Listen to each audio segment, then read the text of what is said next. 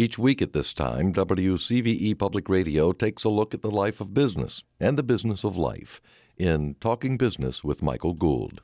It's easy to become caught up in all the negative press that focuses on all that's wrong around us. Yet I believe there's far more good happening than there is bad. Unfortunately, it's the bad that usually makes the headlines, and it can affect our doomsday attitude. While not perfect, we're fortunate to live in one of the most desirable countries in the world, where freedom, democracy, and free market capitalism offer opportunities that most only dream about. We live in a great city and a great state that is much more resilient than other parts of the country.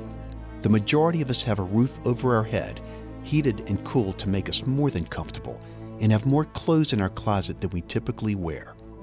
We have a refrigerator full of food, a stocked grocery if we need more, and a never-ending choice of restaurants. We go where we want, when we want. In emergency situations, we're protected by police, fire, and rescue. Our children are well educated. We have the freedom to worship, the right to free speech, and the opportunity to freely elect our leaders. The world population is over 6.6 billion. U.S. citizens represent less than 5% of that number. Yet we so often take for granted the greatness of our country, focusing more often on its flaws than its virtues.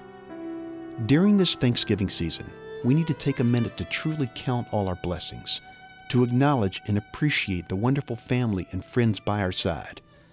Maybe we don't have all that we had last year, but we still have far more than most. We just sometimes forget.